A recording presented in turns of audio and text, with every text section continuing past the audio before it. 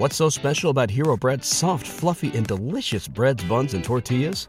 Hero Bread serves up 0 to 1 grams of net carbs, 5 to 11 grams of protein, and high fiber in every delicious serving. Made with natural ingredients, Hero Bread supports gut health, promotes weight management, and helps maintain blood sugar. Hero also drops other limited edition ultra-low net carb goodies like rich, flaky croissants and buttery brioche slider rolls. Head to hero.co to shop today. Sometimes the world looks like you ain't ever seen it before. Stuck behind never-ending windows, all you need is a door. Searching for something to put a smile back on your face. Just remember, in unusual times it can come from an unusual place. You need a partner for the ride, 'cause everybody needs a Clyde. So set your worries to the side. Just ask, say the word and I'll be there. Just ask, you know the greatest things in life all come in a pair. They say hindsight's 20/20, but that ain't far enough behind me. So if you want the sweetest honey, I think hindsight's 1990. There's no need to pretend I got a hand I can lend, 'cause when you really need a friend, just ask. Shit 90 shows taught me. Shit 90 Shows Taught Me was not filmed before a live studio audience. Welcome back to Shit 90 Shows Taught Me. I'm Jess Sterling here with my co-host, Sarah Ferguson. Sarah, how are you? Jess, I will only answer to Carlos the elf in this podcast from the second forward. Okay, great. Thank you so much, Carlos. Welcome to the podcast. Thank you. Happy to be here. I just rolled my stats. Oh, what is your highest stat? Con. Really? Yeah. You're with Constitution? Of all of the things? I'm still, I think I'm almost, after 3 years of playing D&D, I think I finally almost figured out what it means. What Constitution means? Yeah, I think I'm finally there. I'm really happy that we've brought in someone who's not only a great friend of the podcast, who's also guested in the past, but also is a big fan of Dungeons and Dragons and knows how to be a dungeon master. So she can explain to you exactly what Constitution is, Sarah. Her name is Melissa and she's here. Hi, Melissa. I mean, I'm having a very intense deja vu moment of helping Sarah make her character and explaining what Constitution was and why she might not want to have a negative score in Constitution. So, yeah, I was like, this seems useless. I believe we got on a StreamYard and had this exact conversation about 2 years ago. Sarah doesn't always listen, is the thing. I did listen to Melissa. Yeah. That's the thing. Like, Melissa you listen talks, to like what she did, but you still don't understand the reasoning behind you mean it. Rules? I mean rules of the that game. You don't understand rules in general. Yeah. No. Well, we're going to talk everyone through all the Dungeons and Dragons content in this episode, because obviously all three of us are pretty well versed in Dungeons and Dragons and can explain all of that. Discos, not so much. I don't really know a ton about discos, and I honestly prefer to keep it that way, because I think I fall in line with Ken this episode when he's like, yeah, rock and roll, baby. Like, who needs disco? Sarah, you look like you disagree. Or maybe you're just apathetic. I can't tell.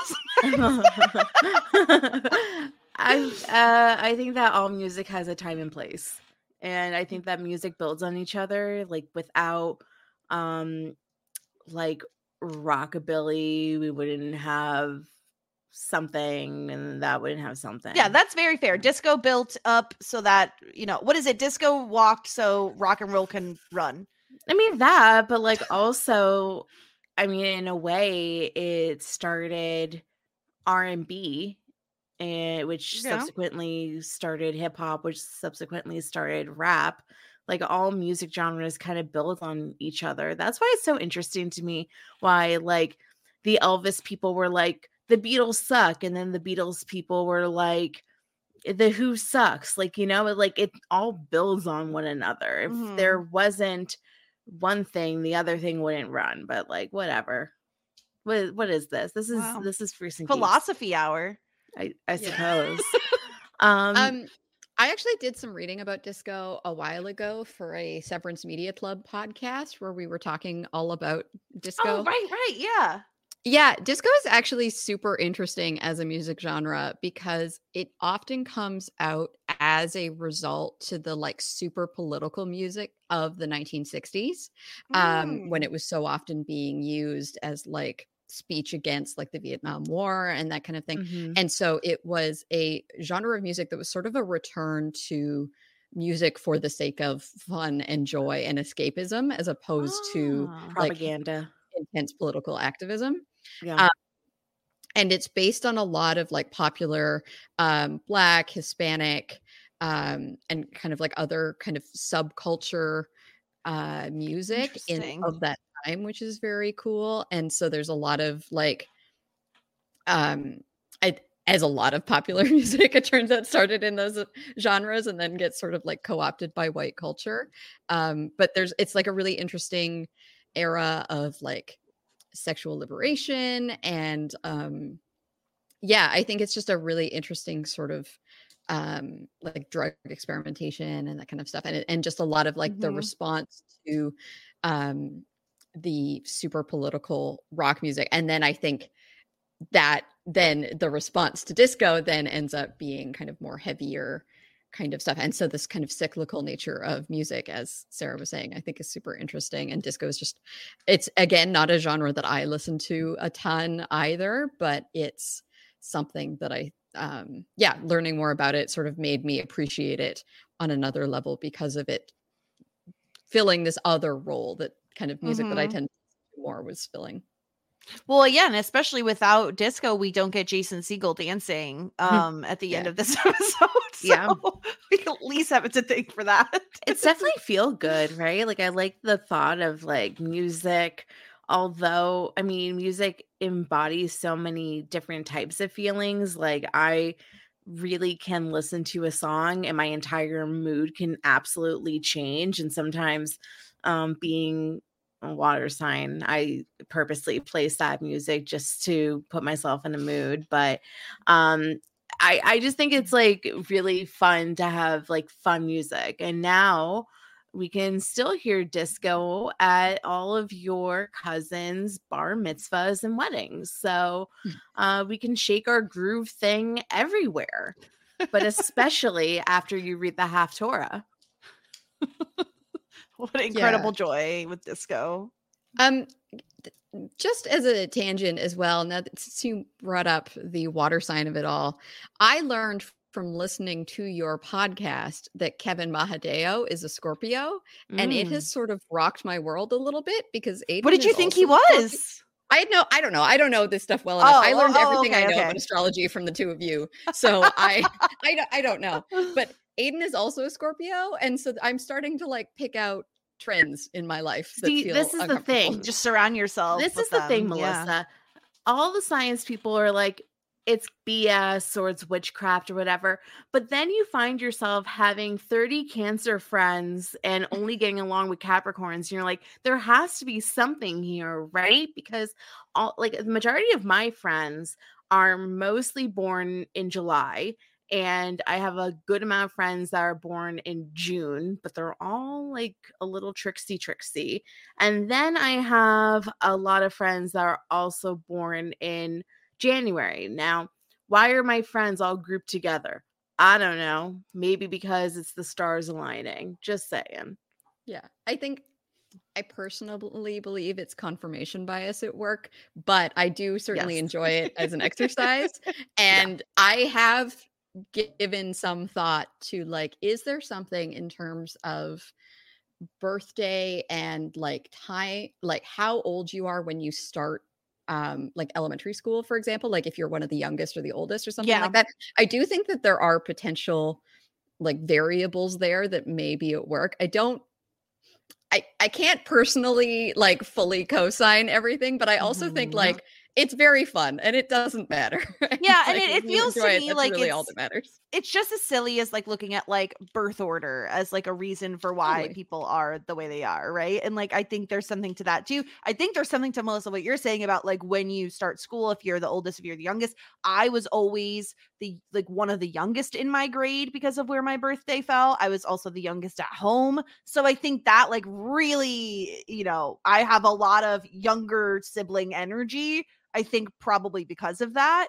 But it is very interesting and it's really fun. And something, Sarah, maybe we should consider as like a little mini segment of our like wrap up coverage next week is to decide what characters we think or maybe what signs or just like just a couple of freaks, a couple of geeks type of thing. All right. I think that would be pretty interesting. That sounds great. I'll put it in the notes for next week's episode so that we don't forget. Yeah. But Melissa, before we get too far into this, I want to hear your history with Freaks and Geeks. Like, have you seen it a lot? Have you just seen it like just one time? When did you originally watch it? Yeah, so I actually can't remember when I first watched this. I think I was definitely in university and I think it was pretty young. So I didn't see it as it aired.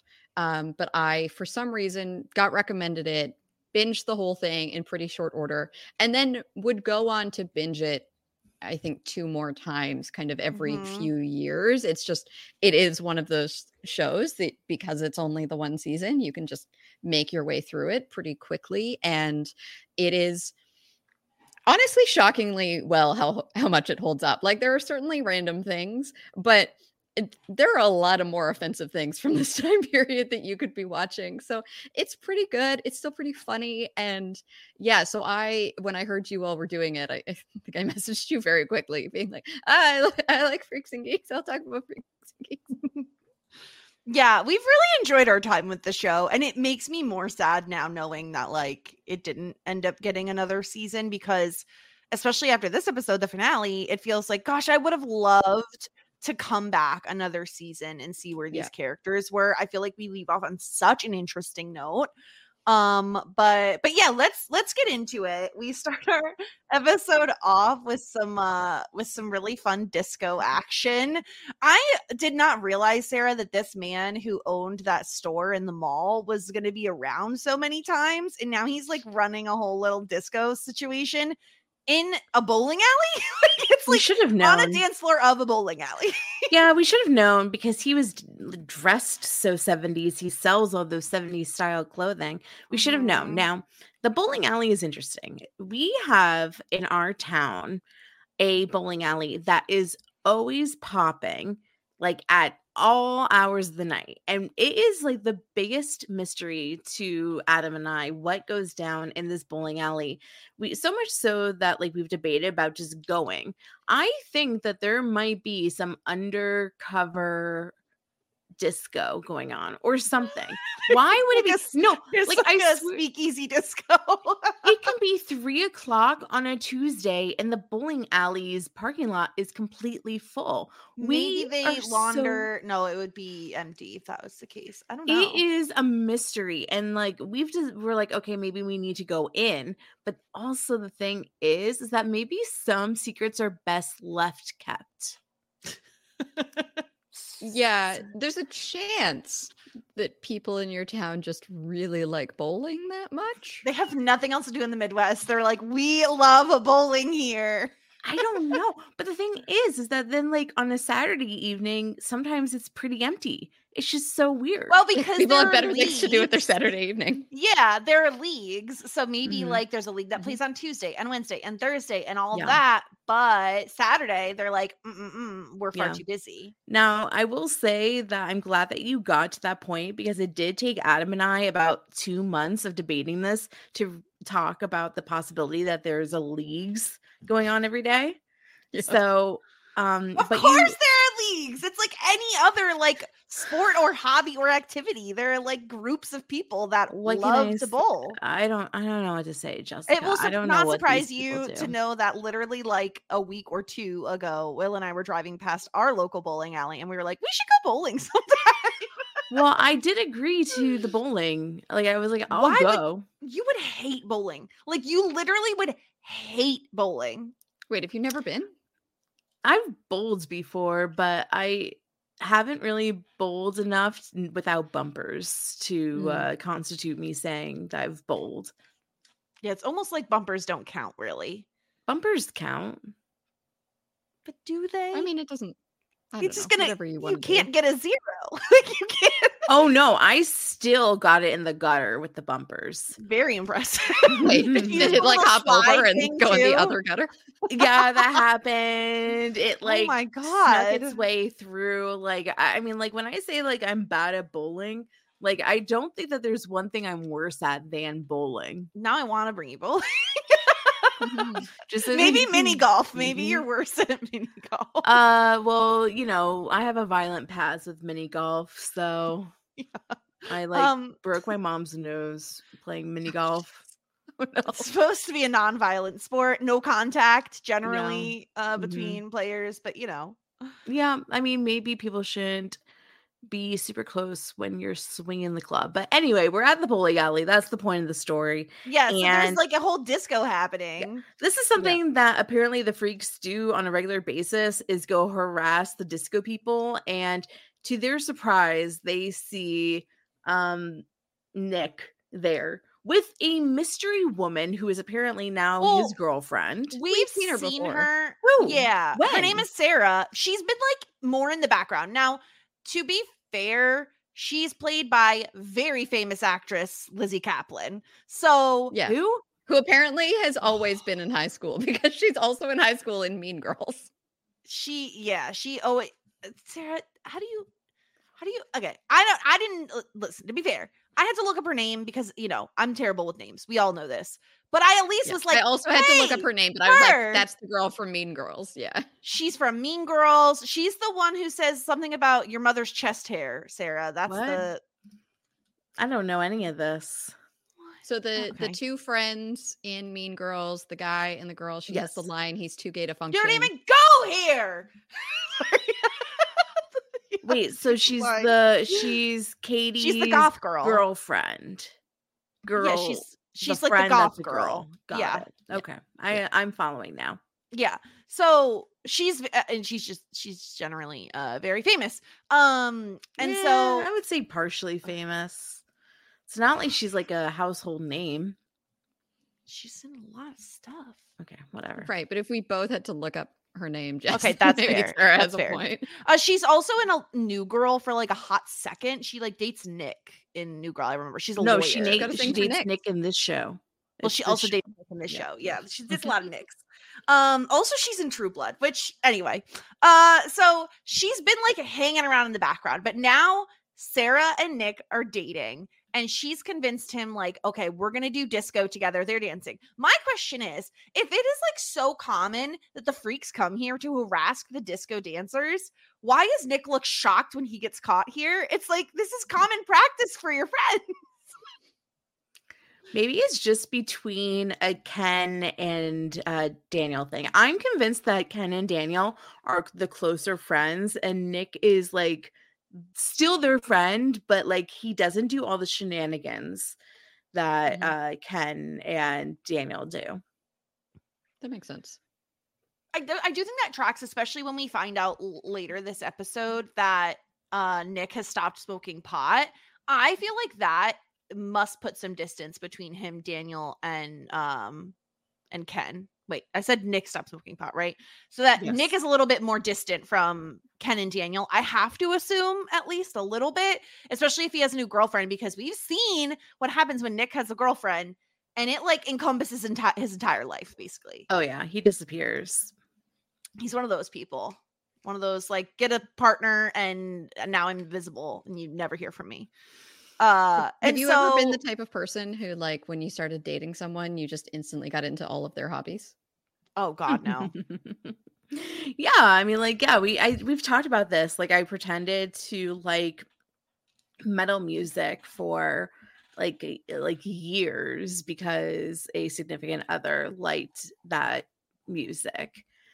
I mean, like, I think there's a degree of that all the time. Like, I think that my previous relationship, I went to go see Marvel movies with him, and like I went, like there was like certain hobbies that I picked up or certain things that I picked up for their sake.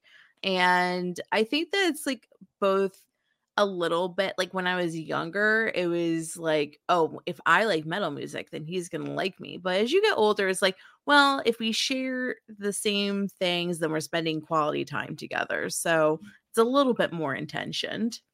Yeah, I think it's definitely one of those things where like you should take an interest in things the other one enjoys, regardless of it doesn't necessarily. I think there's obviously like a line to it, right? Where you don't do it to the point that you give up everything that you're doing and all of your own interests and let it like change your personality in that way. And you could also like appreciate things without doing them yourselves, right? And like hear the other person talking about it or whatever, but not necessarily have to do it. I think that there's definitely like levels to it, right? Where you can be exposed to something new through somebody else, but you don't necessarily have to like make it your whole identity. Now it's like suddenly I'm a disco person. Exactly. I got the silk shirt, I got the moves, it's all me. But Nick's an all-in guy. So we'll see how that goes throughout. But the guys accused basically all think that the only reason he's dating Sarah and is now like wanting to do disco is to attempt to make Lindsay jealous, which like I do think there's a point to that. Like I'm not saying it's like 100% his reason, but I think it could be both. It could be like, I want a girlfriend, I want a companion.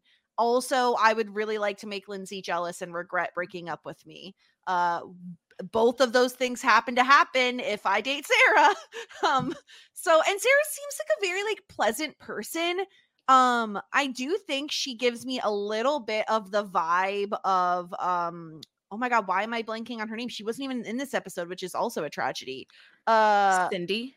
No, not Cindy. We hate her now. Millie? Millie, thank you. I forgot her name. She gives me a little bit of a Millie vibe, but like a little bit more of a popular version of Millie, maybe. Like she does seem like a good girl. I don't know. I think she's a clout chaser. Oh, interesting. She's a poser. No, not a poser, a clout chaser. We'll put a pin Nick in have that. Clout? We'll put a pin in that. So okay. I think where Sarah's going with this, because she's kind of a wandering eye for whoever the new hotness is. I see. Absolutely. It's yearbook time. Because it's the end of the school year, so all the guys are the geeks are looking at their yearbooks. They're planning on how to get girls to sign their yearbooks. So much excitement. Love a yearbook talk. I mean, Jess and I always love to cite hags as the greatest words ever written. So I don't know. Did y'all have friends in yearbook when you were in high school? Oh, like in yearbook club? Yeah. No, not in particular. But that was how you got all your pictures in the yearbook, was you had to have a friend in the so my grade 12 year, it was like my friends were running yearbook. So my grade 12 yearbook has a lot of us because they're like, we need someone holding a geography textbook. Here, we'll take this random photo. And it's very much. There is something I love looking at yearbooks. It's literally my favorite begged pastime. Me to look at my yearbooks when you visited me. Yeah, it's my favorite pastime. If I get a hold of a yearbook, it doesn't matter. Like I've even looked on digital yearbooks online. I just really love it. It's an archive of the times. I love looking at yearbooks from the 70s, 80s, or 90s. I think it's very fascinating. I can literally just stew into regular like yearbooks nonstop. It doesn't matter whose. I'm fascinated by them. Well, unfortunately for the boys, their books get knocked out of their hands by the jocks, and they're like geeks. Because they're geeks, and they're wondering, like, why is it us? Why can't we just be like guys in high school? Why are we the nerds? And in comes Harris, and he's like, BT Dubs, new edition of Dungeons and Dragons was released. I got the new book. We're gonna play. And they all kind of look at each other like, oh yeah, that's why we're the geeks. What's this? So what's the book? Deities and Dragons or whatever? I think it's Deities and Demons. Yeah, Deities and Demigods. Oh, there we go. Demigods. Yeah, I noticed that he had the Advanced Dungeons and Dragons book in like a previous episode. So So is this a real edition, the deities and demigods? So it's not going to be a whole nother edition, but this will be similar to like the monster manual that we have now, right? It will be like a whole nother set of potential playable. It's authentic. I'm assuming it's not like a campaign, a pre-written campaign, but that it's a resource book of information. But you'll have to ask Rich about that, I guess. This is before my time. So this is a very old edition. Oh, they did good. It came out in 1980, so they actually did a good job with because this is 1980. Yeah, historically accurate. Look at that. Look at that. Love it. Love it. So there, and I love again this use of Harris. Harris is really, I've grown to love Harris, and we always were like, why was the person so obsessed with him that they just wanted him in like every episode? But I actually thought his contributions this episode were probably the most I've liked Harris. I thought him as a dungeon master, it was very, very fun. And like, if you've played D&D, I feel like he fits a very specific type of dungeon master, which we'll get into when we get there. But meanwhile, Daniel is planning on, he's paying someone to be able to cheat off of his test for math because he's not going to be able to pass on his own. And so he's getting out his money, and they're all a little nervous that Sarah, being a little bit of a goody two shoes, is going to like snitch on him. And she's doing the thing. I can't with high schoolers sometimes. They're like walking down the hall, and this cannot be comfortable. Sarah doesn't just have her arm around Nick. She has her other arm wrapped around his front, and her hands are like clasped. And I'm like, how are you walking like that? They're in love. They're not in love. They're not in love. Stop it. They're in love.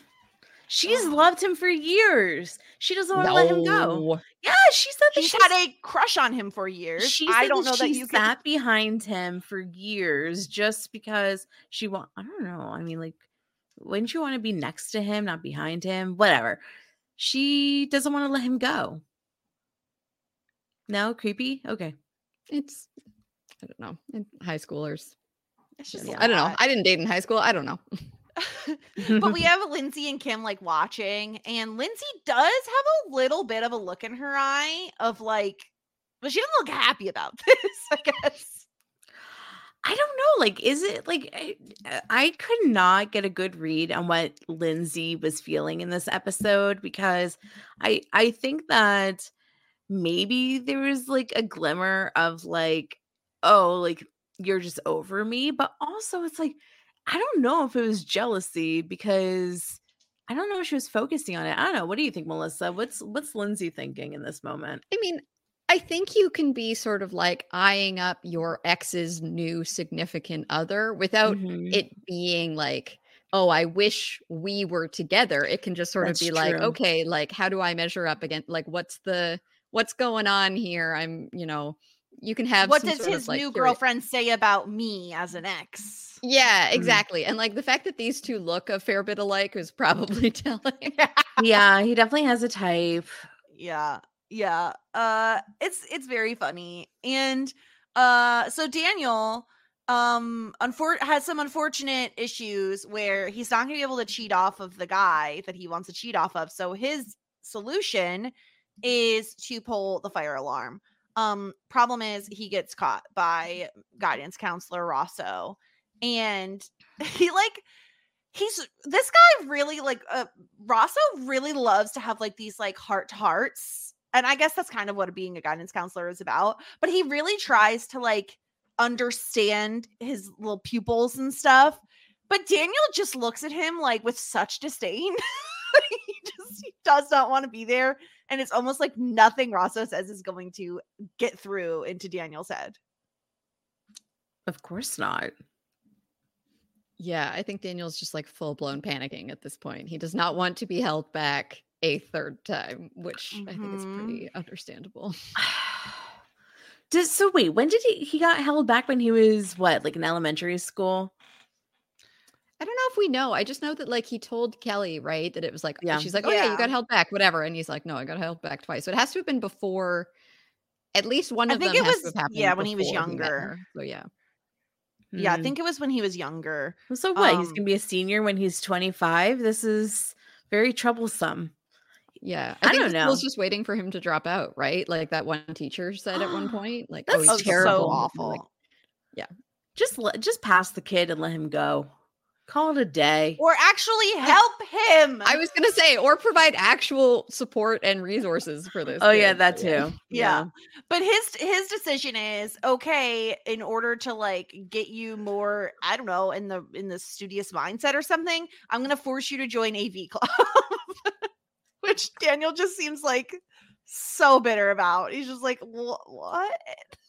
Yeah, and then this is also where we learn that this is like kind of the geeks safe haven, and they really love AV Club. It's kind of like where they like go to hang out with the teacher who is, I don't know, we've never seen him before, but he's a reassuring guy. Who smokes indoors and shows them Monty Python. Yeah, Melissa, I immediately thought of you, and I was like, "Oh my gosh, this episode has Dungeons and Dragons and Monty Python." Melissa's gonna be so happy. My notes for this episode are just in all caps. Monty Python. Is that not appropriate for like a 14-year-old? I feel like that's kind of perfect. No. Yeah, no, I think it's great. I was first introduced to Monty Python in elementary school. I think I was like 11 or 12, and a buddy of mine, we had to do public speaking. And a good friend of mine wrote a speech on Monty Python and the Holy Grail. And I was like, what is this movie? And we like went over and watched it. But he also introduced me to like Star Wars and Indiana Jones. And wow. Responsible for most of my nerd cred, actually. Oh, wow. I saw Spam-A-Lot. Nice. I've also seen Spam-A-Lot. It's very fun. Yeah. Yeah, I mean, I don't remember it, but I do remember Spam-A-Lot that I went there. So yeah, it is very upsetting to the geeks that Daniel's coming in, which I understand, because if it's a place where they feel safe and Daniel is part of the reason, I don't really think that like they terrorized the geeks that much. I think it was like reserved for the jocks that were really terrorizing them. Kim and her friend, and I think like Kim and Karen, and I think as a result they kind of hold it against all of the freaks. Yeah, like I mean, they see them as a group, Yeah, definitely intimidating to have Daniel there, where it's like if you have this little bubble where you feel like it's someplace where you can be yourself, having somebody that is an outsider come in that you don't feel like you can trust is definitely alarming. I think like AV Club seems pretty fun. I remember I wasn't an AV Club. It was but I was very into the TV production when I was in high school, which subsequently got me to be a TV and film major when I first went to school. So I understand the allure of a AV Club. It's a mystical place. The rooms are kept cold. Yeah, it sort of seems like students getting tasked with the work of like bringing films to class and stuff. I don't really get it. But I understand this idea of when I remember being in high school and I had to do photocopying for band. I was like a student aide for my band teacher for a while, and I had to like photocopy all the sheet music for like, okay, we need this many flute pieces and this many trumpet pieces and whatever. And I remember going to the copy room at lunch one time, and I like opened the door, and this like group of nerds all looked up at me all of a sudden, like who is coming into our space, because they were all like playing Magic the Gathering at lunch. Yes. And I just like very slowly like backed out and shut the door. I was like, I'm sorry, I'll come back. It was just, but then they were probably like, oh my God, a girl looked at us. Yeah, I was like, this is not my type of nerd. I'm sorry. I will leave. That's really funny. Yeah, it's very interesting because we've not seen this before, and to me AV Club is something that is like very much was a thing, as Melissa said, because watching movies in a classroom wasn't as easy as like pressing play on a VCR. like you'd have to like have the wheel and then like line it up and do all this like weaving with the film strip and blah blah blah. So it's like, yeah, you did need someone. The thing is, they didn't give Daniel any training before they sent him into the field. And poor Daniel, of course, all his friends are in the class he has to go into, and they're all laughing at him, especially because he doesn't understand how to put the thing together. And the teacher is truly awful, like harassing him basically the entire time from start to finish. And I'm just like, give the guy a break. Like, again, I really am not a big Daniel fan. I really think he's just like a manipulative jerk most of the time. But I have a little bit of a soft spot for him when he goes and he tries to learn how to actually put the stuff together for the next time.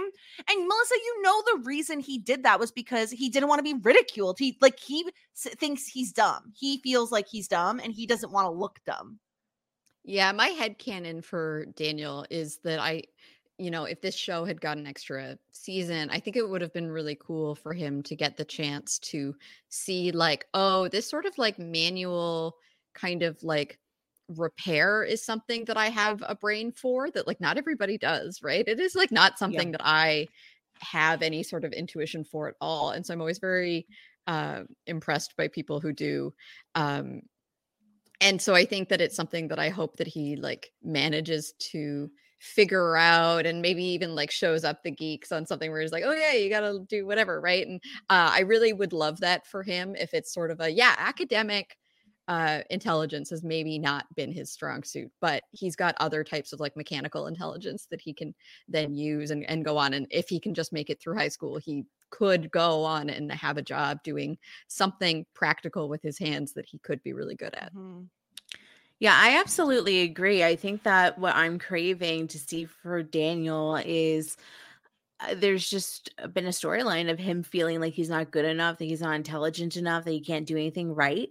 And I would really love to see him thrive in something to give him that self-confidence that he's lacking in this moment. And I think something in like a trade variety or a mechanical essence would be really, really great.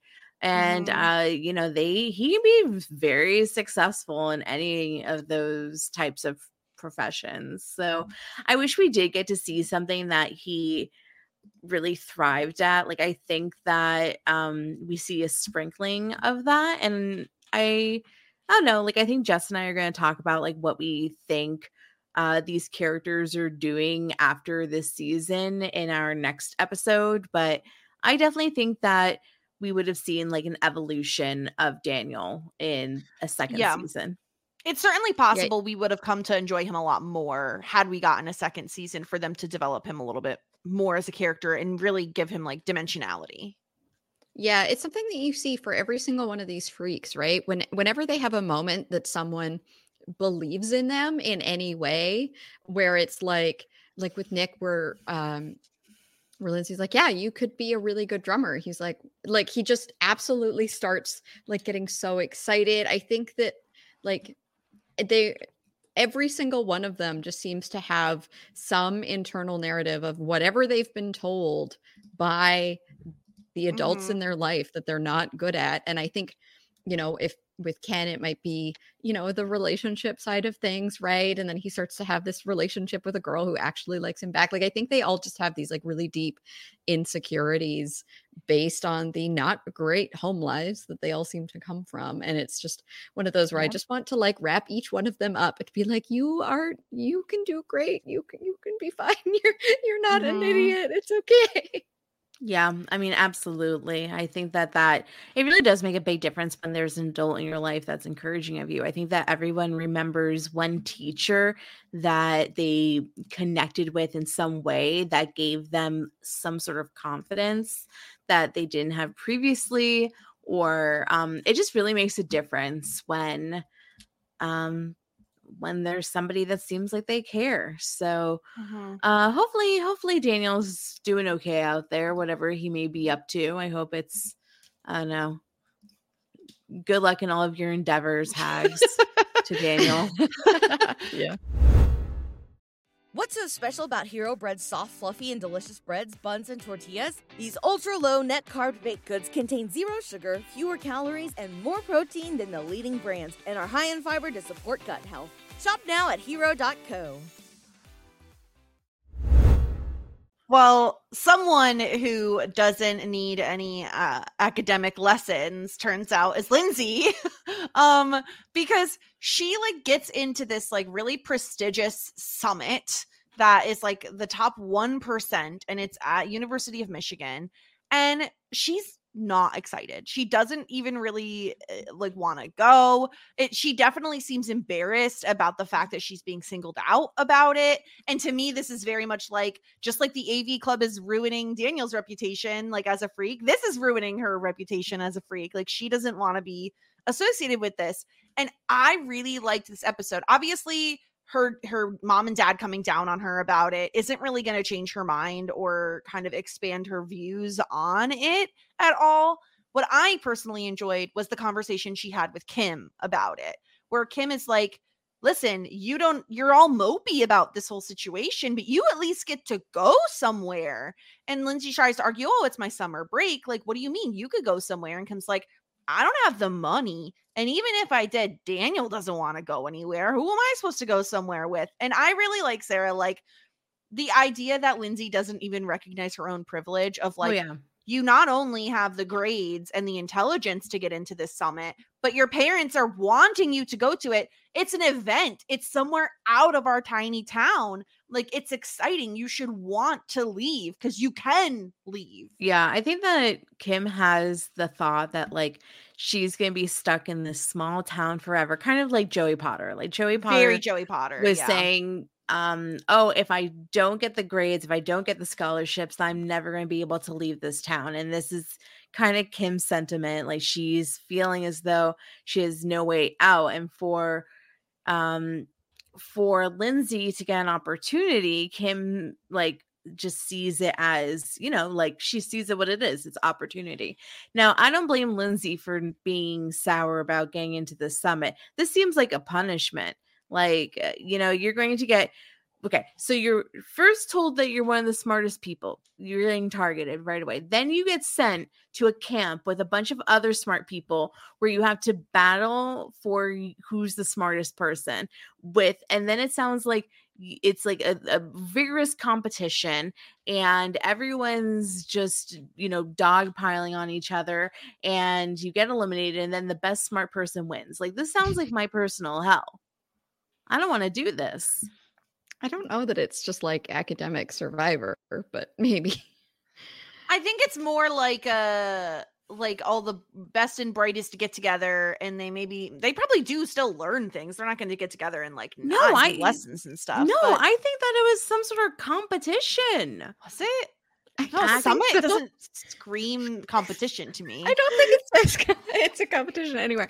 But it's definitely one of those things where I totally understand why she wouldn't want to do it. My biggest issue with Lindsay is I don't understand this whole rebellion of hers. Like, it's because her grandma died, but like, well, I think it was more, yes, her grandma died, and I think her being there for the death, I think really kind of changed something in her brain about, she started thinking about the world a bit more, like almost like an existential crisis. And I think that, and also wasn't it that her grandma told her there was no like heaven or hell or something like that? And that also really got in her brain. Say that at one point. Yeah. So I don't know if this was I was watching Linda Cardellini's audition tape today for Lindsay, and I don't know if this made it into the first episode or not. I'm having like a hard time remembering it, but she definitely had in the monologue that she was saying this feeling of like nothing matters, like like nihilism, you know, type of work, like school doesn't matter, like being good doesn't matter, like being bad doesn't matter, like nothing matters, like we're gonna all die anyway, so what I do just simply doesn't matter. And I think it's like this mentality that stemmed from losing her grandmother, because it really affected her is like what got her into this point. But I agree with you, Melissa. Like, I don't think that this wound up being like a fully realized thing. And I think this is once again like a product of not getting a second season, them knowing by the time they're filming the last few episodes that the show is canceled, that they didn't really dig into this. And I do think that there's a little bit of like a lacking plot hole of like, what's going on with her. And once again, I just feel like we needed a little bit more. Mm-hmm. Yeah. I definitely would have loved a second season just for that alone, because Lindsay is a very interesting character, and I wish we'd gotten a little bit more of like the reasons behind some of what she's doing beyond just like teenage angst, I guess. Yeah. But of course she has to go to Mr. Rosso because this guy is just like obsessed with the Weir family sometimes. And they have a conversation, and he's like, of course he brings up the Grateful Dead and how like, oh, I followed them around and it was great and listened to them. And she has this like, okay, I don't know why this is what my brain thought of when this scene was happening, where she's in her bedroom and she's listening to the Grateful Dead and she's like dancing. I'm like, how awkward must this have been for Linda Cardellini to just dance by herself in a teenage bedroom in front of a bunch of cameras and producers? And not for nothing, you know what I also learned today?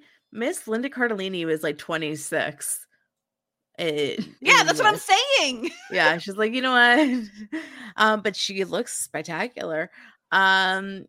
She looks like a teenager. I don't know. Maybe she was having a good time. Maybe the music was like really good to dance to. Yeah, I don't listen to a lot of Grateful Dead. I definitely listen more to like the type of music that the freaks listen to in terms of, the Who and all that kind of stuff. So yeah. I tried listening today, but I didn't get past one song, and it made me a little sleepy. At the same time, Daniel is trying to talk to Kim about like his troubles, and she really, and I kind of get it. She just like doesn't really have time. She's like, what is your problem? Like, what's going on? What's happening in your head? And he's just upset. And I don't know. Kim's got no time for anybody's bullshit today. She's like, I appreciate her. She's like, I have this puka necklace on and I don't have any shit to give today. No, everybody's on my shit list. Everybody sucks. I mean, I get it. Yeah. Meanwhile, Sarah and Nick are practicing for their upcoming disco.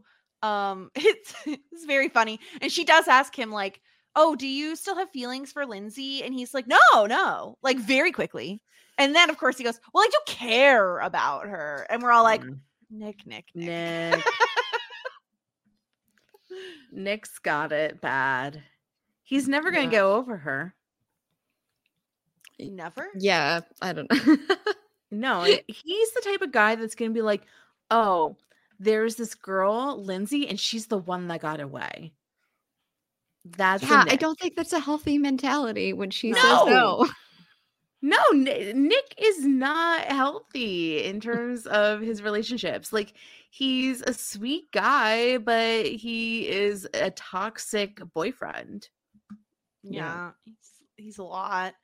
And while Nick and Sarah like at this disco competition, Ken drags Lindsay there because he's like, if you tell Nick that you'll never get back together with him no matter what he does, he'll give up this whole disco thing. And he's, of course, Daniel's not with him, so he's kind of by himself, dragging Lindsay behind him to basically be like, disco sucks, like, and heckle them from the crowd. I'm like, why are you? This just feels like, where's Tuba Girl? Like, don't you have other things to do? Yeah, she definitely comes and goes a bit in this season. And it's like, oh, I don't know. Stop yucking yums for people. But yeah, especially you're just embarrassing Nick. And like, Nick isn't doing disco to spite you. So just let him be. Let him have his terrible hair and his silk shirt and dance on the dance floor. Come on.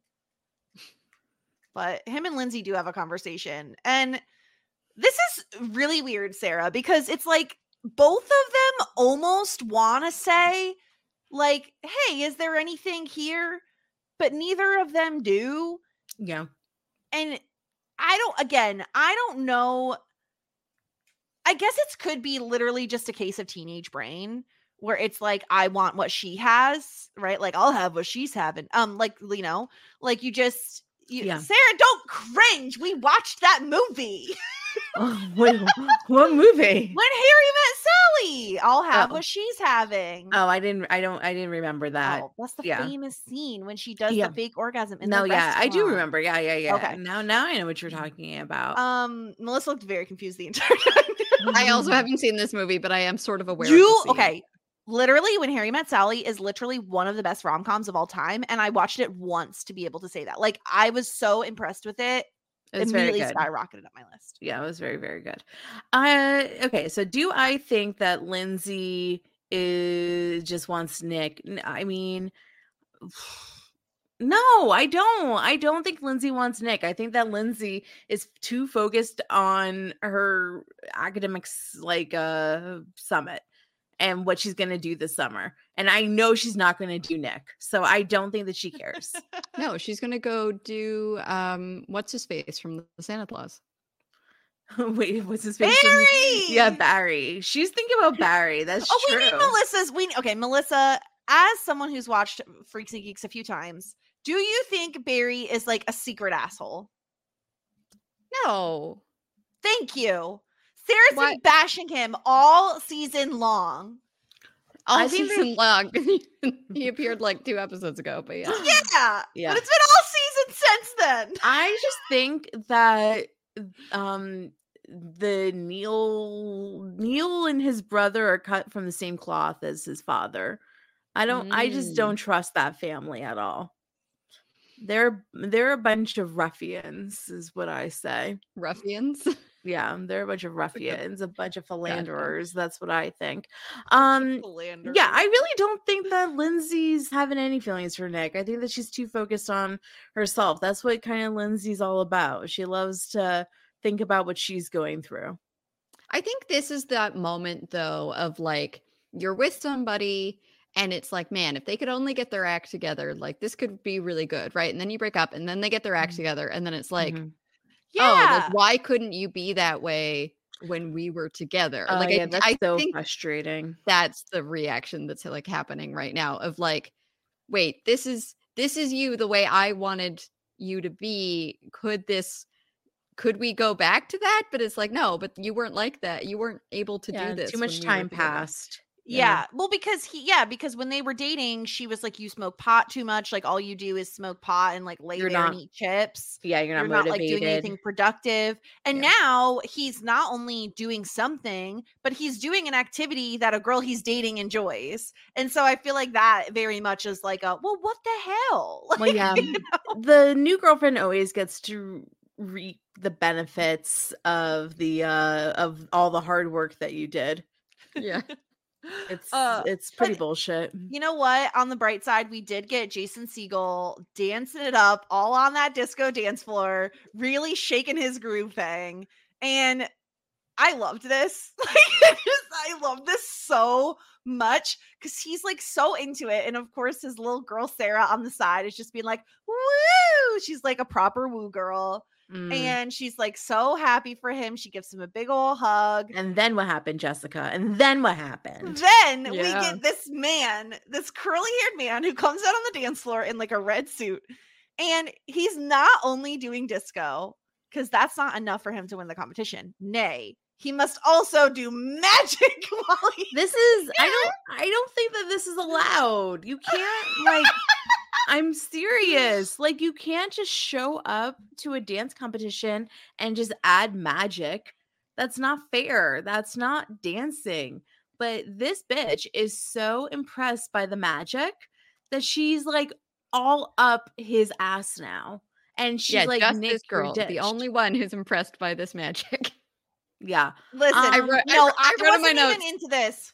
Yeah, I wrote, Jess, he's doing close-up magic. I have a line, and I think that when you combine dancing with magic, it loses it for me. Oh, really? I think is that the line? I think so, because I wasn't impressed with this guy, and maybe it could have been the suit. I also think his showmanship lacked a little bit.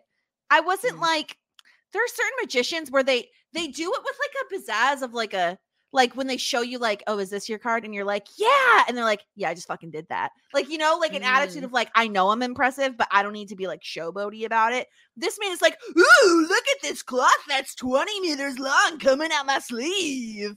Like, he's a little too much. Yeah. I don't know if I like magic tricks. You don't. We've been through this. Oh, okay. I guess I already had my stance on it. No, you don't like it because I like it. It's the same thing with beatboxing. No one appreciates the things I enjoy. It's because you're weird. I was going to say, I think it's because you enjoy weird things. Also, Melissa, because I know you watch Taskmaster. I've been watching Taskmaster. Well, rewatching, I should say. I've seen all Taskmaster. Rewatching it with my husband, Will, who's watching it for the first time. And we're on series 8, where Ian Sterling is on the show. And I love Ian Sterling dearly. There's something so attractive to me about this guy. And on one of the... Why are you saying that about your cousin? That's really gross. He spells it IR. Thank you very much, Sarah. Also, he's Scottish. We're not related. And anyway, so in one of the episodes, he beatboxes, and I was like, this is it. This is it. Jess, should I tell you that series 8 is my least favorite series of tests? Oh, it's not good. Yeah. Oh, it's your least favorite? I feel like I'd put other series lower than most it, people put 6 so below much. 8, but I really hate the winner of 8. I cannot stand them. Yeah, I get it. I think I know who it is too. So, but yeah. Anyway, beatboxing is great, magic is great, but this guy sucks, and Nick is really, really devastated because he just put on a masterful performance and immediately gets one upped. So you can't really blame him for being upset. Let's talk about the geeks before we finish off talking about Lindsay and her journey, because Harris is very much a guy. Well, yes, I would classify him as a geek. He's kind of an everyman's man. You know, he seems to kind of dabble in all groups, which I really enjoy. A floater. And, yeah, he's very much a floater. And he invites Daniel to D&D to play with them. Yeah, so my buddy Luke, who I've been friends with since like kindergarten, and we like still hang out. He's the oldest friend I have, and he's the one who introduced me to Monty Python and like a whole bunch of other things. He was this guy in high school. It was shocking to me. Like the jocks loved him, but he was like absolutely like a geek and like a tuba player in band, and was like, and I was like, how do you? And it was so funny because he would be like talking to me about some jock guy or whatever, and I was like, Luke, do you know I hate him? And like, do you know I don't like these people because they're mean to me? Like, I need you to realize that they treat you differently than they treat other people. Yeah. And it was like, I had to have these conversations with him because he's like, oh yeah, this like Matt guy. And I was like, do you know that guy called me the C word because I wouldn't show him my report card? Like, can we not? Oh yeah, that happened for real once. Messed up. He wanted to see if he beat me, and he did not. I already knew that. I didn't need to check his report. What a loser. What a loser.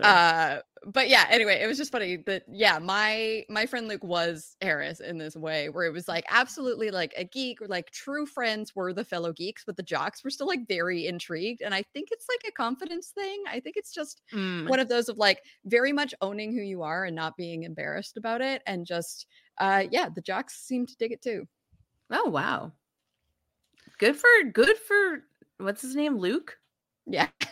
What's Luke doing today?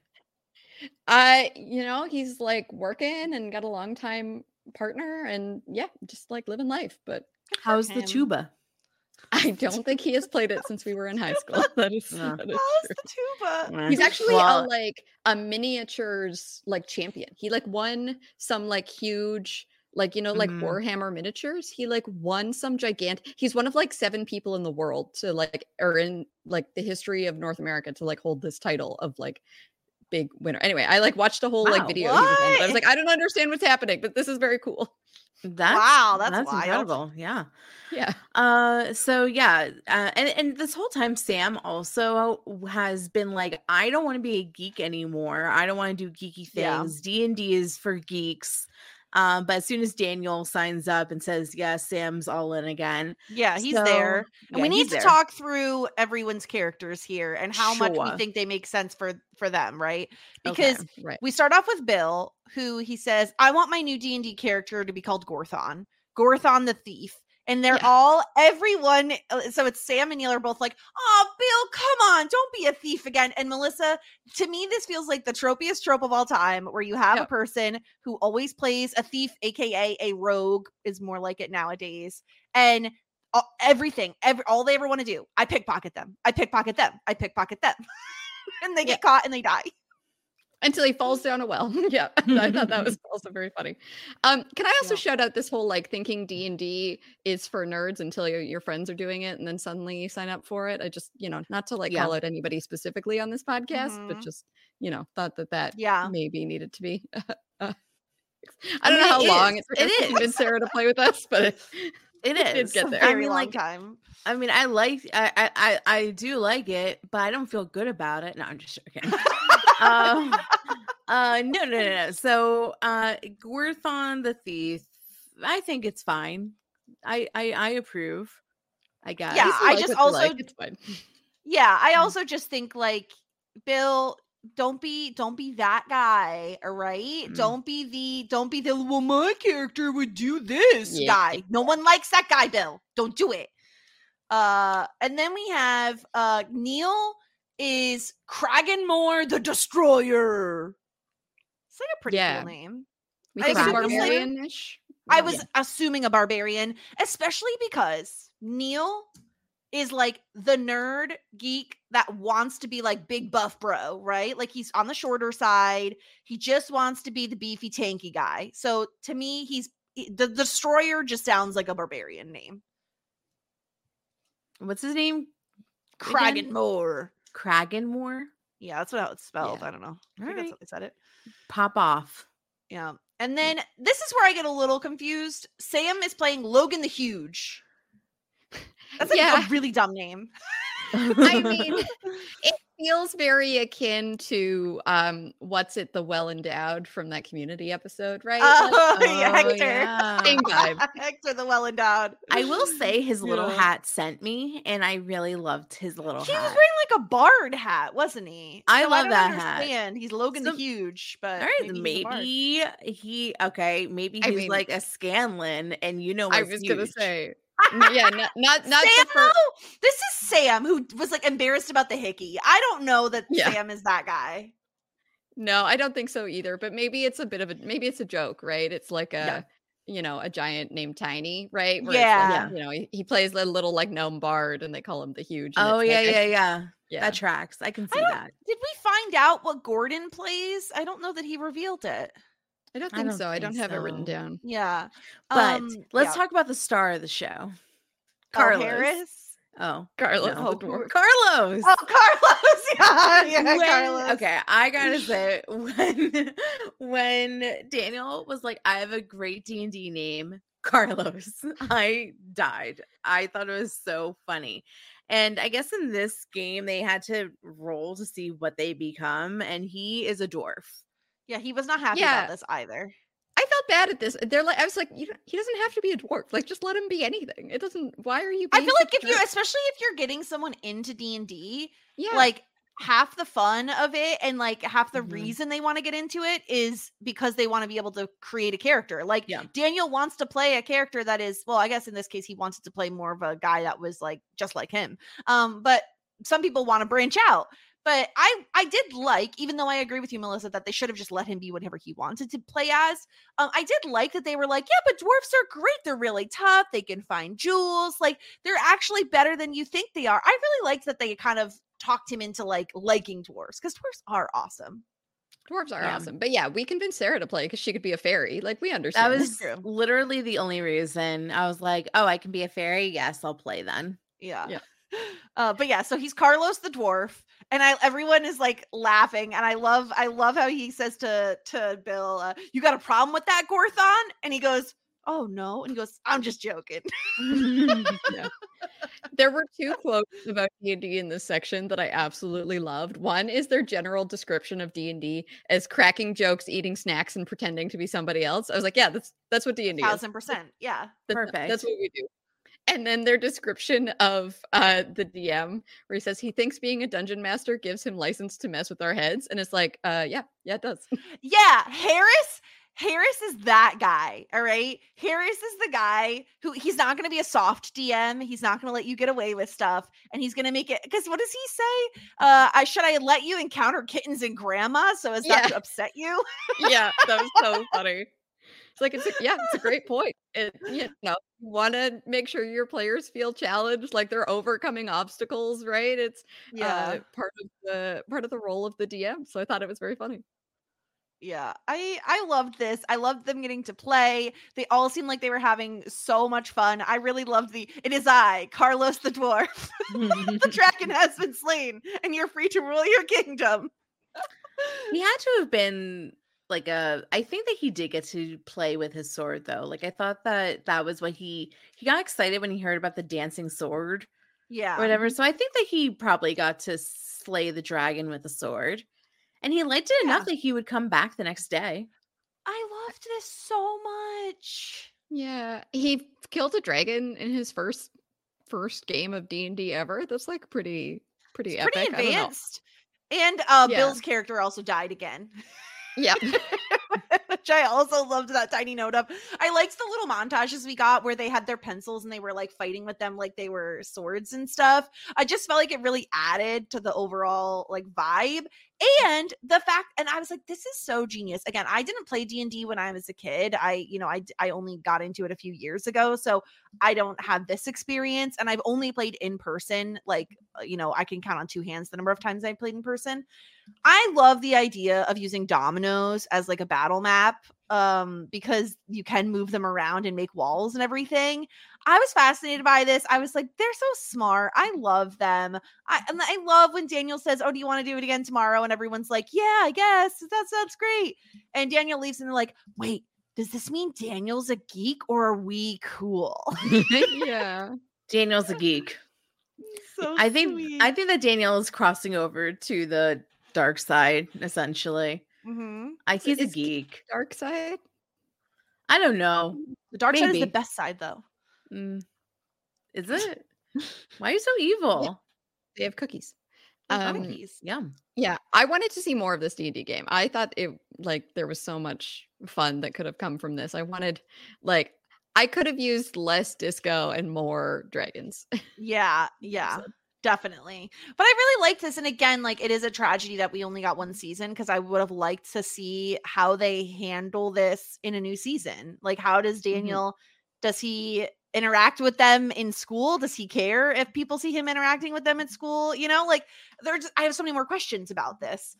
But unfortunately we don't get any of them answered. We just know they had a really, really fun time playing D&D together. And I do feel like this is a really great outlet for Daniel because gosh, I guess it is kind of, you can be bad at D&D, like if you really try, but it's more about the fun. And like, I hate to be like that person to be like, it's the friends we made along the way. But it really is like the fun of playing. Like sometimes you can roll poorly and it's still really fun. And so I like that Daniel's able to kind of have a hobby or a game that he's playing that isn't really about being better than the other people. It's about working together and it's about socializing. And we have seen, Melissa, Daniel is really good at like manipulating people and like talking his way into things. And that's a really valuable asset to have at a D&D table. That's a great point. That's absolutely a great point. I'm happy that Daniel is kind of finding his way. And we talked about this earlier, but we've been shitting on Daniel. Every single person in this world goes through something. They all have a past. They all have struggles that they're dealing with. You don't know what's happening behind the scenes or how somebody is brought up. So I wish the best for Daniel. He's kind of a dick though. We see the glimpses of this, right? Where he's like got to go like pick up the pills in the morning and be late for class and stuff like there's clearly so much going on in his home life that it's really hard to imagine like dealing with everything in high school and then also dealing with a bunch of responsibility at home with which sounds like a really sick parent and another one that's maybe leaning on you inappropriately for a high schooler. And certainly doesn't seem like a great situation for him. Yeah. And then let's end things with Lindsay because she's off to this like summit. Her parents are dropping her off. Sam is dropping her off. Even Bill and Neil make an appearance with, what is it? Something sweet for a sweet road trip or something like that. A sweet little trip. Yeah, exactly. A little heart box of chocolates.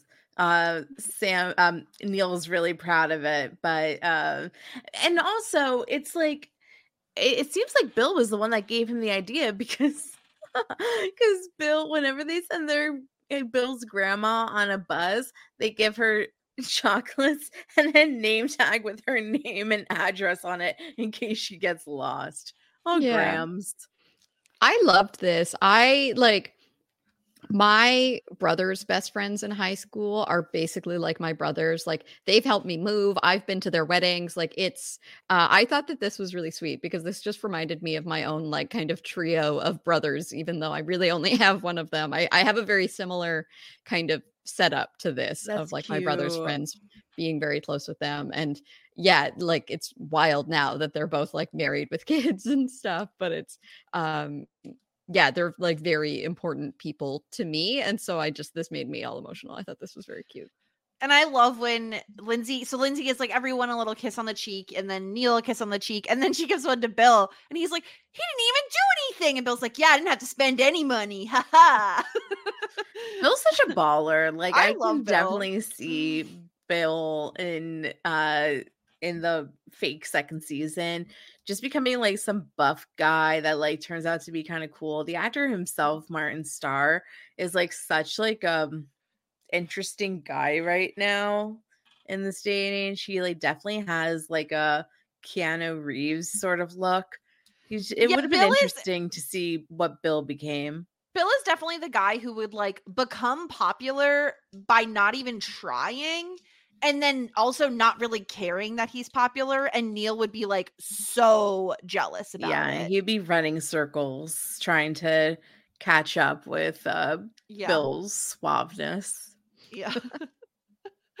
And then Lindsay gets on the bus. And then, a few stops later, Lindsay gets off the bus to greet freaking Kim and the deadheads that she met in her school that had told her, this summer we're going to follow the Grateful Dead around for 2 weeks. It's going to be so much fun.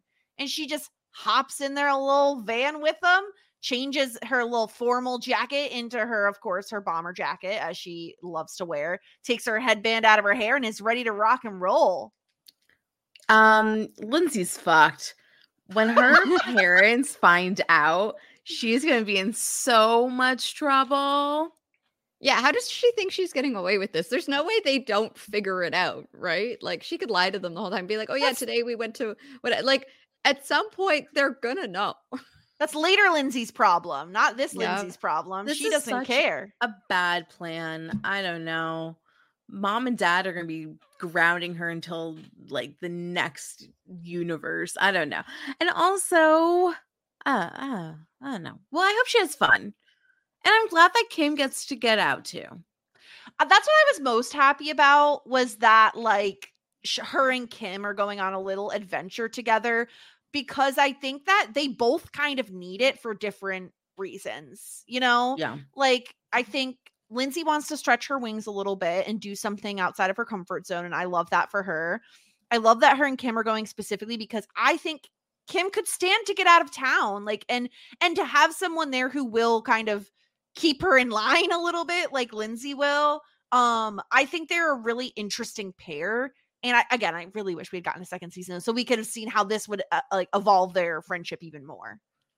I don't know. I'm nervous. These two are going to get into some sort of trouble this summer.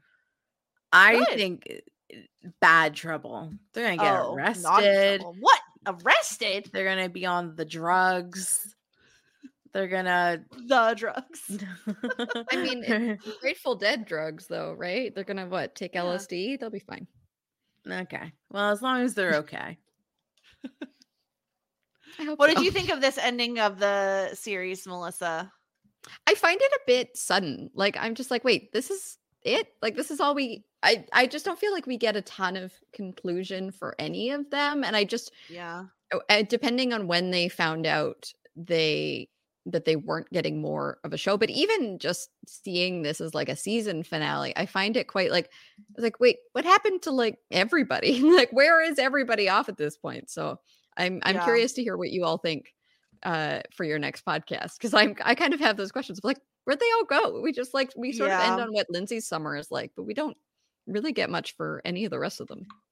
Right. Like, it's such an ensemble show that, I mean, we don't really know what anyone's up to. Like, even Sam, like, I feel like Sam was, next to Lindsay, the main character. He was kind of who we were following, and like, we don't know what he's up to. Like, we just saw him, and like, I guess he reestablished his friendship with his friends and he spent a night out with them, but like, we know that Sam has a desire to no longer be a geek, and it's like, that I know would have been a focus in the next season, but we don't really get like much of a resolution to like his story. And then it's been such an ensemble show, we really got to learn everyone's backstory. But yeah, like, we don't know, does Nick break up with the Sarah girl and like want to go after Lindsay? Is Ken still with like Tuba girl? Like, is Neil like, how's he feeling about his like dad situation? And like, Bill, like, his mom was dating the gym teacher. Like, how does that go down? Do they get married? Like, there's so many questions, and we're not going to know the answer. We can speculate about what happens, but yeah, like, I agree with you, Melissa. Like, I think that that was Adam's impression too. He was just like, that's it. And he was like, I feel like it's if we're left feeling a little incomplete, but overall, I really like the show a lot. Yeah, I'm glad. I'm slightly offended that neither of you asked me if I was a freak or a geek in high school. Oh my god, I forgot. Are you a freak? I mean, I feel like we kind of this is interesting. I want to know. Okay, I want to know not only what are you now, but what were you in high school when the Freaks and Geeks existed, you know? Yeah, so I think I've always been a nerd, right? Like, I like took every science class I could in high school, right? I was a band geek. But I think I had freak tendencies in terms of like, you know, like, I was wearing like Rolling Stone shirts, and I was like into I didn't like, I don't think I certainly wasn't like preppy either. But so I don't know. I was a big like kind of flannel shirts and rock band t-shirts kind of vibe. As you're wearing flannel now. Yeah.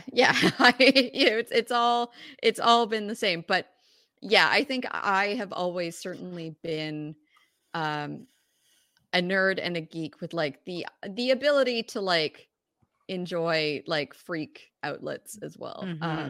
Yeah, I don't know. Anyway, I was mostly joking, but it was like, I mean, I was very obviously I would have said not that cool in high school. I would have said like that was the thing. Like, the freaks were not cool, but they weren't popular kids. No, they weren't. They were the misfits. They were the kids who you're like, oh my god, they're doing bad things. It's like kind of cool though. Yeah. Jess, what kind of shirt are you wearing? Are you wearing a geeky shirt, you freaking geek? I'm wearing a sweatshirt that has my own podcast on it. Yeah, so that's pretty nerdy. Yeah, pretty nerdy, I'd say. Yeah.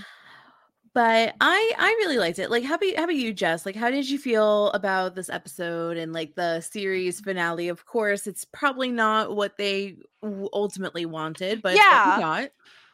I would say, like, I feel like half of the episode feels more like a finale to me than the other half. Like, I would say the Dungeons and Dragons storyline felt more finale-ish to me because, like, we're welcoming Daniel in, like, you know what I mean? But the disco thing felt a little like something that would have happened earlier in the season.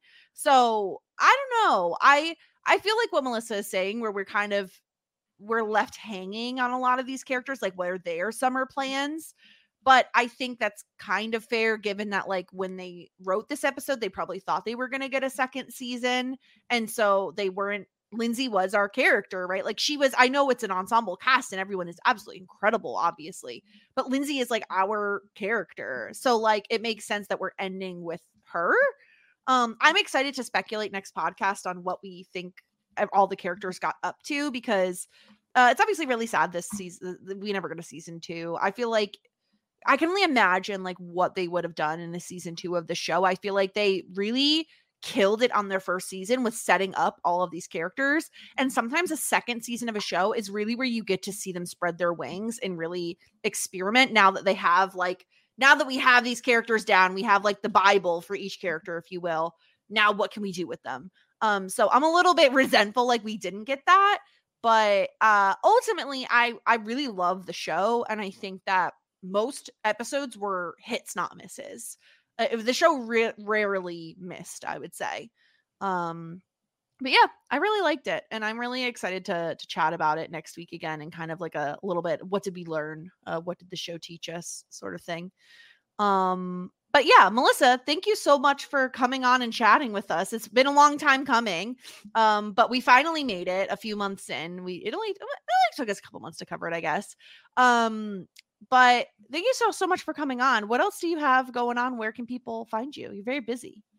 Yeah, people can follow me on Twitter, MelissaW28, or Melissa Woodward28 on other social media. I am currently talking Doctor Who with Adam and Kevin Mahadeo, both, kind of frequent guests of the pod. And there's new Doctor Who specials coming out shortly. So that's very exciting and a really great time to dive in if you haven't been listening along.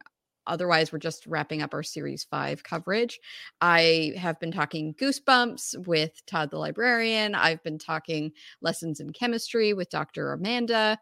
And otherwise talking, if you enjoy this D&D talk at all, check out Rich and I covering Dimension 20's Burrow's End. The first episode is available for free on YouTube, as well as a bunch of their like entire previous seasons. And the rest of it is available on dropout.tv. They're really good about password sharing.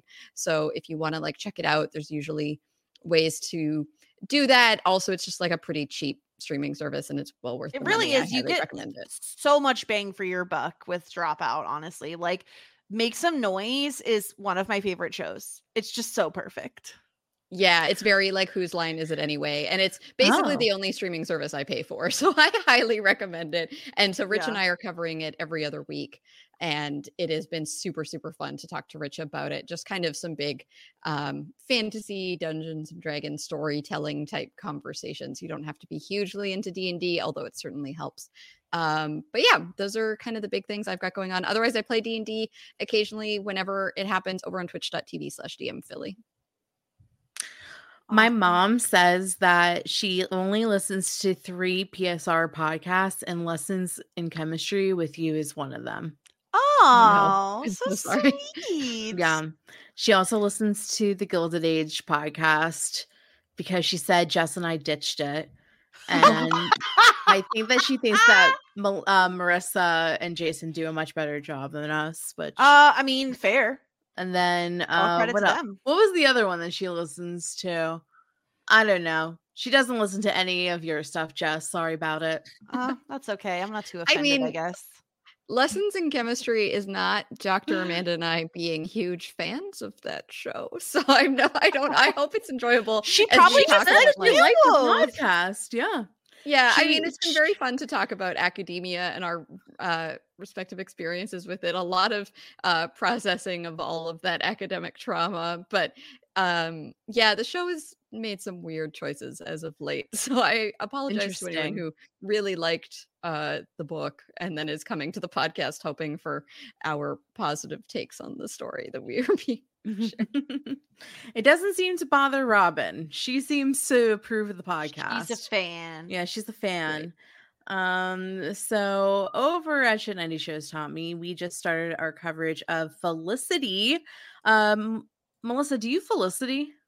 I have never watched Felicity, but I probably, now's a great time to yeah, exactly. Yeah, now's the time to jump on in, watch Felicity, and join us on the podcast. But we just started our coverage. We went over the pilot, and then we also this weekend are releasing our coverage, our bonus content of Edward Scissorhands. Melissa, if you what was the question I asked you, Jess? Would you rather have scissors for hands or never have another cat ever again? Oh, wow. This is what she did to me on the podcast too. I mean, it's like look behind the curtain. It's kind of a really terrible time to be asking me that question. Oh, I'm so sorry. But also, I mean, gosh, I think I want you to pick scissors for hands. That's the answer. I don't think I can. I think it's one of those things where I love other animals enough. There are other vehicles in which to experience cats that I think I would have to say. I don't think I can pick scissors for hands. It's just so bad. What about only have pet snakes for the rest of your life or scissors for hands? Oh man. Snakes. I like yeah. I just want you to pick scissors for Sarah hands. just really wants you to have scissors for hands. I don't think I can pick scissors for hands. There are too many things I like doing that I could no longer do. You can't do I don't know, peeing. Like what are you gonna do? Yeah, knitting I can't play ultimate frisbee when I have easy. scissors for hands. But knitting will be so easy. No, you constantly cut the yarn by accident. Cutting it up. Okay, whatever. So you can listen to us debate about Edward Scissorhands and all. My favorite was talking about Edward's Etsy shop, so that's why you should. Well, he's an entrepreneur. He is an entrepreneur. Because of the doesn't he make like paper snowflakes or something? Is that it? At one point he does do that. Yeah. I don't know why that's the memory I have of that movie. I was gonna say it's mostly the hedge trimming he's known for. I think the sculpture things. Yeah. Anyway. So all that and more, you can find a Shit 90s pod. I don't have anything else going on. I didn't get Gilded Age for a second season. What a shame. That was totally not within your control. You can find me at the Jess Sterling. I'm over on Pusher Recaps as always. Grace and I are doing full spoiler recaps. I just watched Scott Pilgrim Takes Off. That was a ton of fun. And beyond that, I'm mostly here. I guested on a Grey's podcast, which I had the time of my life on. Truly, like, Grey's is so unhinged. And you know what else is unhinged? Felicity. I'm going to tell you right now, I've watched 2 episodes of the show so far. Felicity has lost it. And I don't think she'll be able to recover it. Felicity's never had it. That's the problem. I don't know. Maybe she's born with it. Maybe it's Felicity. She doesn't have it. She doesn't have it. She's lost it. Every other character, I think, just gets pulled into her orbit of nonsense. And I'm greatly looking forward to discussing it because she's lost. Seems like she's a toxic friend. It's possible she is. So check out the Felicity podcast. That's my biggest plug. Of course, you could find us at Shit90spod on Twitter and Instagram, shit90spod.com. If you want to send us in a voicemail, we love getting feedback. We love hearing from you. Yes, you, dear listener. I think that's everything. Sarah, do you have anything else to add? No. Oh, she wants to leave. Okay, that's our podcast. Thank you so much for being here. Thank you so much, Melissa, for joining us today. We still have one more podcast coming out on Freaks and Geeks where we're just going to talk through, again, like where we think the characters may have ended up, our favorite characters, our favorite episodes, on and on. You know the deal. We won't bore you with the details. So listen next week. I just want to prolong this podcast to see Sarah get more. I just want to. I just want to have like my salad dinner, and I just want a needlepoint. Can you just end it? You needlepoint now? Yeah. Okay. Well, we're gonna let Sarah go needlepoint. Have a good night, good night. Have a good day. Have a good night. Have a good whatever. Have a good one. Just ask. Shit 90 shows taught me.